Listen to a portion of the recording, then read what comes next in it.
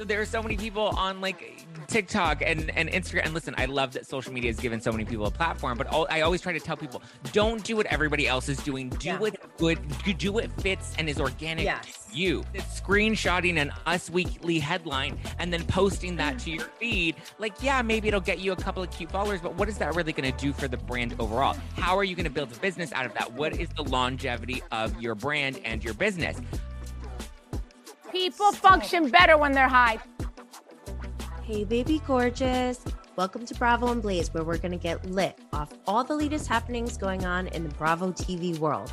This is a safe and uncensored space to discuss our love for everything 420. So grab your can of goodies and let's get lit. All right. Welcome to another episode of Bravo and Blaze. I'm your host, Jenny Blaze, and today we have the host of #NoFilter with Zack Peter. Hi, Zack. Thank you so much for being here. Hi, Jenny. Thank you for having me. So the first time I came across you, I found you on social media and I hit subscribe to everything immediately. Subscribe, follow, stalk. I got it all. And I just love that you give recaps and updates on everything going on in the Bravo world and the entertainment world. But not only are you incredibly charismatic and lovely to look at, you also have your own ready-to-drink wine line called #NoFilter, which I thought was the coolest thing ever. I don't even drink, but I think that you having that wine line is the coolest thing ever. So I just want to know everything about you. How did you get started? Why did you get started? What has your career path been like? I just love everything you're doing. Oh, thank you. So I've always been a bit of a hustler. I remember, like in middle school, I always loved pop culture. So I remember starting my own, like, Us Weekly of like the kids at school, and I went on Microsoft Word and I got the clip art and I designed my own like magazine, and I would be like, oh, Stuart was crying at lunch today, send in a tip to our tip line if you know why. Oh my God, you were the original Gossip Girl? I was Perez Hilton before Perez was even a thing yet. And so it was just, and then that ended up getting shut down because I went to Catholic school and they were like, gossip is a sin and you're going to hell. And I was like, well, you know what? Us Weekly seems to be making money off of this. So screw you. I'm going to be big one day. You just wait and see. And I was always getting in trouble for talking in class. Like they would have to literally separate my desk from the other students so that I could just focus on my work and not distract any of the other classmates. And eventually I always knew I wanted to pursue something in media entertainment. I always was fascinated and loved pop culture, but I didn't think that I could ever really, I was like, what can you really make a career out of that with? So I was like, I'm just going to grow up and I'm going to be famous and I'm going to be an actor. And I, in college, decided to study acting. And then I got to know actors and realized that's not my path. I'm not, listen, I'm a little self-absorbed. I grew up here in Los Angeles, but I'm not that narcissistic. No shade to actors. I've dated enough of them. I've done my charity work. I've blown them. Like, I'm cool with them. But like, it's just not the career path I was looking to pursue. And so I ended up doing stand-up, and I would perform at like the Laugh Factory and the Comedy Store, and I did like Gotham in Hollywood and like little rinky-dink places. Like I did like an Armenian restaurant one time. So I just kind of was like, I know I have a personality. I know I have a bite. I know I can be funny. So let me throw my hand at stand-up. And stand-up is a really hard grind. I bet. I loved it, but then, serendipitously, I was kind of doing YouTube stuff, and this opportunity kind of presented itself to host a podcast. And there was this brand new studio. They had just opened in the Valley. And it was maybe about like 10 minutes down the street from where, maybe not even, I think like 5 minutes from where I was working at the time. And they were like, look, this is a podcast thing. We have Joe Rogan. He comes in and he tapes here. And, they were trying to explain to me like what podcasting was. And I was like, I'm not a podcaster. I'm an on-camera talent. I'm on stage. I do stand-up. People need to see my face. And they were like, listen, this is the future. So get on board or you're going to get lost in the space. And so I was like, okay, whatever. Like, I think Tim Ferriss was really popular back then, but this was like 7.5 years ago where nobody really knew what a podcast was. Now everybody and their grandma has a podcast. So I was like, fine, whatever. Let me give it a try. It was literally 5 minutes down the office I used to work at. So I was like, let me give it a try. And I did, and I wasn't amazing at it right out the bat, but I enjoyed it and I liked it. And I was like, well, I like being able to have an opinion. I like being able to interview, a lot of celebrities or reality stars because I had connections. At the time, I was working for Jenny McCarthy's foundation. And so I was used to being around talent and used to being in entertainment because we would host a lot of galas and charity events that were, Jenny and her husband, Donnie Wahlberg, who everyone knows from New Kids on the Block. So, it was I had easy access and I built relationships with them and in the stand-up world. So it was kind of nice to bring them on the podcast and build it from there. And eventually my fixation for pop culture turned into like more of a niche of reality TV and Bravo and Housewives. And there was such a big interest in there. And then once I started doing more video stuff, that's when the podcast really took off. And so that's, how everybody knows the podcast now. That is so amazing. It's a long story, but it got it here. And now I have the wine line, which is exciting. It's all Housewives inspired. I love it. And it's just, it's fun. It's something that we can kind of drink and imbibe on while we're watching. I call it my Housewives watching wine because it's the wine that I drink when I'm watching the Real Housewives and screaming TV. Oh, I love it. I love it so much. You're almost like, the Andy Cohen of podcasting. Right? Very sweet of you. I mean, that's how, think about Watch What Happens Live. That's what Andy started doing, right? Having the people he was already connected to and his network, he invited them onto the show, and then it turned into, what we know it as today. And it's been great. And I think that's amazing what you've done. Thank you. So one thing you said about podcasting, because you've been doing this for a while, I've been like at this point, because I'm a newbie. I'm like very new. I'm a rookie. But I've been thinking about this concept of, podcasting and like people who listen to podcasts versus people who watch YouTube, and like how to leverage your content in a way that, you're serving all the, everyone on their preferred platform. What do you find that to be challenging at all?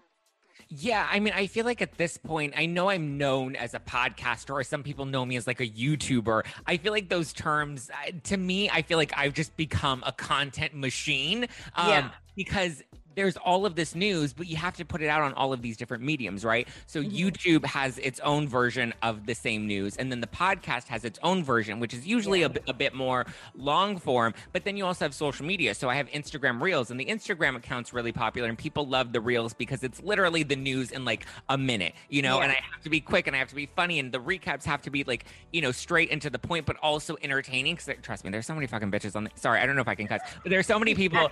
Okay, good.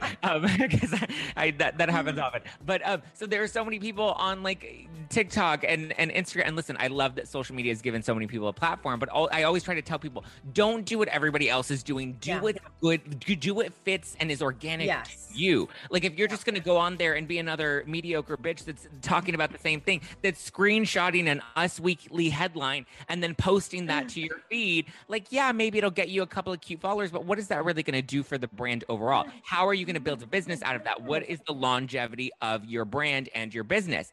I put my face and my personality and everything out there, and I get a lot of shit for that. I get heat. People will rip me apart on the internet, and listen, and I take the cheap shots because it's personal, because my face and my name are out there.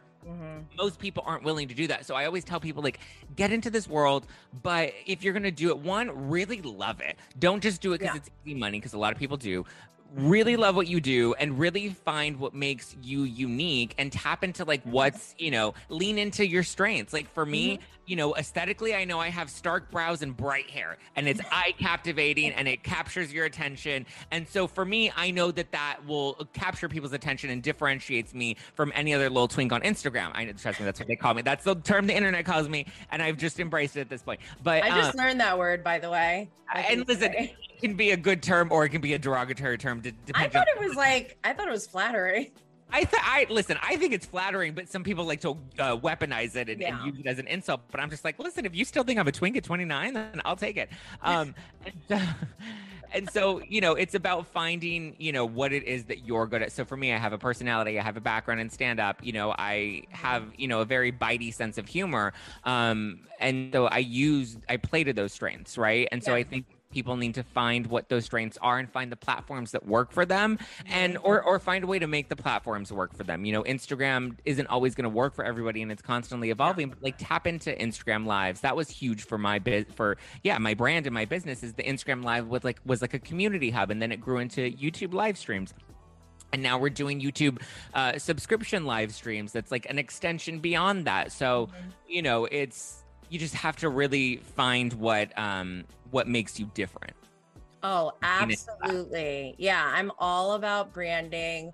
I think people, they get interested. They're definitely intrigued, and they want to learn more about, you know, being a content creator, what that means to be like a YouTuber or whatever. Yeah. But like you said, it's a lot of it is, if you can put your face out there, that's like a huge step. That that was hard for me to like accept. And then also, like you said, the trolls, you have to also accept that you're going to get trolls and people will say nasty things. And it's like, I don't know, that's a whole other thing. But I want to know, okay, so I love everything you just said. What I usually tell people, because I'm a cannabis content creator, and we have certain obstacles that are specific to us. Like, we are censored on different platforms. So what I tell people to do is get their own domain or URL. Like, you have justplainzack.com. I have bravoandblaze.com, plus many others like Jenny Blaze.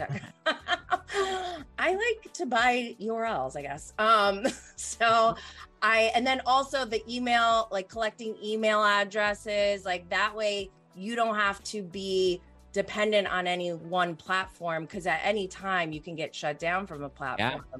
And that's why, you know, my philosophy, what I try to tell people is like, don't rely on one platform, because that could all be taken away like that. But I want to know, so I've seen you have some live shows. I've seen you host shows. What is the world like for Zack Peter in the next, like, what do you see for yourself in the next 5 to 10 years? That's a really good question. So I think I would love to, I mean, obviously No Filters continued to grow over these past like 7.5 years. It went from getting like 30 downloads every single week to, you know, now we are hitting the charts every week and we make press every week. And it's incredible to see where it's blossomed, especially since I dived into podcasting. I dove headfirst without really knowing what it was or where it could possibly lead to. It's kind of just like, let's just take a chance. And I did it when, like, now everyone can go on YouTube or Google and get all of these guides on how to start a podcast and what equipment to buy and how to monetize it and all of that stuff. And I had to learn and make all of the mistakes for many years before I was able to get into a place where, you know, it could really grow. But I think for me moving forward, I would love to continue to grow it. Listen, I'm coming for that Joe Rogan spot, that Alex Cooper Call Her Daddy. I want that Spotify money, put that respect on my check. Yes. We're going to build it to that level. I would also love to have some sort of unscripted series on like a streaming network. I don't know about Netflix. Netflix is kind of going downhill. Netflix was the dream, but I think now, I don't know, maybe like Hulu or Peacock would be awesome to have some sort of like unscripted show that I can really show off my personality a bit more. Yeah, I love that idea. No Filters really anchored in like news and conversation. So I was like, you know, let's kind of diversify this a bit. Oh, I love that. I think Prime Video is actually building up their reality side of their business. From what I hear, I don't really know, but so I got to know about Bravo. What is your favorite Bravo show? Who's your favorite Bravo Lab? I need to hear it all. Currently, I mean, I'm loving Real Housewives of Beverly Hills. Southern Charm has been pretty good. I love all the like tea that's going on with Vanderpump Rules, even though it hasn't even come back yet. So, oh my gosh, I know. Yeah, I think my two favorite shows on Bravo, probably like Beverly Hills, Vanderpump, Jersey's pretty good. Like, I like Potomac. Nobody's Watching Dubai. What else? Southern Charm. I'm watching Dubai. I love Dubai. God bless you. You're one of the few. You are keeping them alive. You're keeping them alive. God bless. You're doing the work for all of us. But yeah, I think there are a lot of great shows on Bravo. I think for me, I'm liking to see where Bravo's going with like Peacock and all of these other spin-off type shows like Ultimate Girls Trip, because I think that to me is more it's exciting because it's an evolution of the brand. I think Bravo needs to really start to kind of figure out what their next 5 years are going to look like, because I feel like at this point the audience has kind of reached this housewives fatigue of being like, we are tired of watching the same thing and we're ready for something new. You know, and then in terms of my favorite Bravo leb currently, I mean, I'm going to give a controversial answer, but I'm going to say Erica Jane, because she seems to be such a polarizing topic for people right now. Yes, and I love to kind of just poke the bear and like, you know, and you wonder why I get dragged on Twitter all the time, but I love to kind of just poke the bear. And I'm going to say she's a fascinating character to watch, love her, hate her, see her as a villain, a victim, whatever you want to do. She's polarizing and she's a lightning rod and she always gets people talking. She is polarizing, that's for sure. What do you think about Salt Lake City? Oh, I'm excited for Salt Lake City. I cannot wait to see an entire season of Jen Shah claiming her innocence, only to at the end say, I'm guilty, Your Honor. I cannot fucking wait for that moment, because it's like she lied to our faces. She did. Oh my gosh. She lied to our faces. She lied to her friends. And I already know, and I've already predicted on my podcast, she's going to sell us some baloney story, right? She's going to do some exclusive interview and she's going to be like, oh, you know, she's either going to lean into it. Like she probably should have been like, I didn't know I was doing this. I was unbeknownst to me. I had no clue I was breaking the law, which here's the thing. You can accidentally make mistakes and accidentally break the law. When you look at Jen Shah and the evidence against her, it doesn't look so much like a coinkydink. It actually looks like a pretty solid case that the feds had against her. So it's a little hard for me to believe she didn't know what she was doing, especially when we have her feeding Stewart a banana and being like, make me money.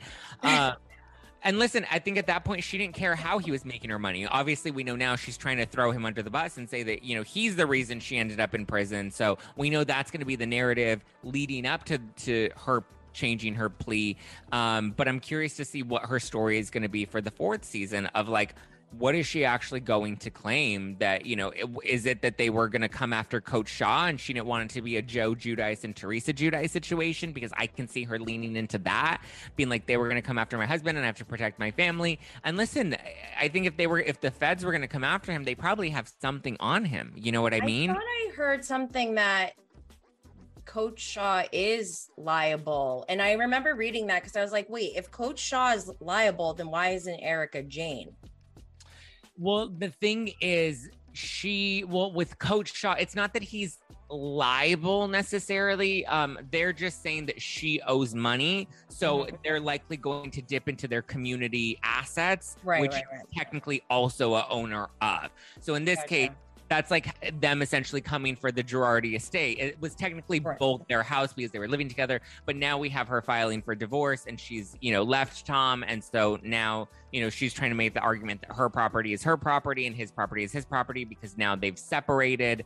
But I don't think, I mean, if they're going to, the thing is they haven't been able to drag Erica in for anything criminally. And we just saw that at least civilly, she's been dismissed from the $5 million lawsuit from Sheldon and Finn. So, you know, they're at least finding out that there isn't much that they can stick or hold to her. The difference is these are much smaller, I mean, bigger scandal, smaller cases in terms of the fact that like Jen Shah is being indicted by the feds. You know, this is a federal investigation. It's the FBI. So they have a stronger case against her than they probably do against Tom Girardi. I mean, obviously we know he's dipped out and he's in the old folks home, but yeah, we'll have to see. But in terms of Coach Shah being liable, it's not that he has any culpability necessarily, but they're saying that their money, which is coming from a joint bank account, will likely have to be used to pay the restitution. And it's a lot of restitution, which says that there's a lot of stuff that was going on. And she's had a very messy track record. The birthday party for Meredith was $80,000 alone. And there were like 5 people there. But so this is off topic from Salt Lake.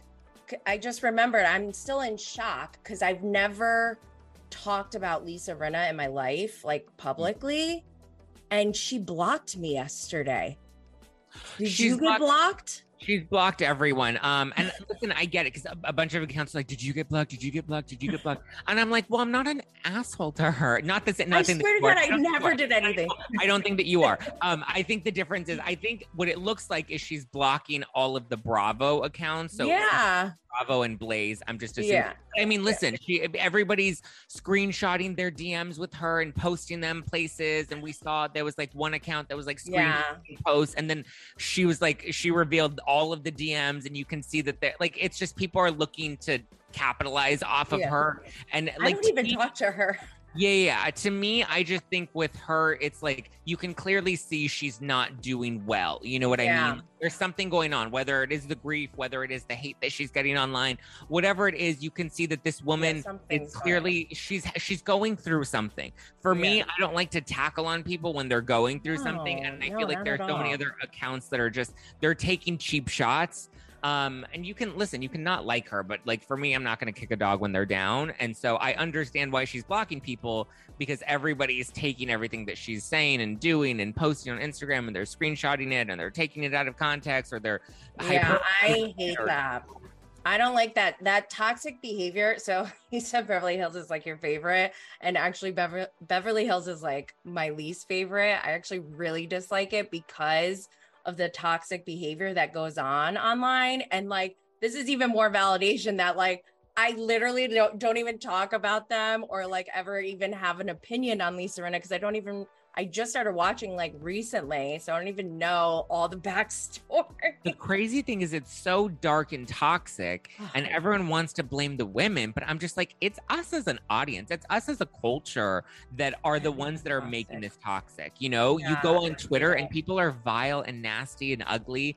On Instagram, people are, that's why I always try to keep my content like lighthearted. Even when I do recaps of Beverly Hills, I don't talk about the heavy stuff. I don't talk about Crystal's eating disorder. I mean, I'll talk about it when I open up like my experience with my eating disorder on the podcast, but when I'm doing like fun recaps and stuff, I like to like keep it light. I like to keep it fun, because we need more of that type of content other than the ugly, nasty hate that people want to spew. Oh my gosh, it can get so toxic, and that's really what turned me off, because I just don't like seeing that happen, you know? I don't know, but I do want to thank you so much for being on this show. And I want to make sure that everyone goes and checks out your podcast if they're not already listening, which I'm sure they are, but also go subscribe to your YouTube channel. And how do we get #NoFilterWine? Can we get it in every state?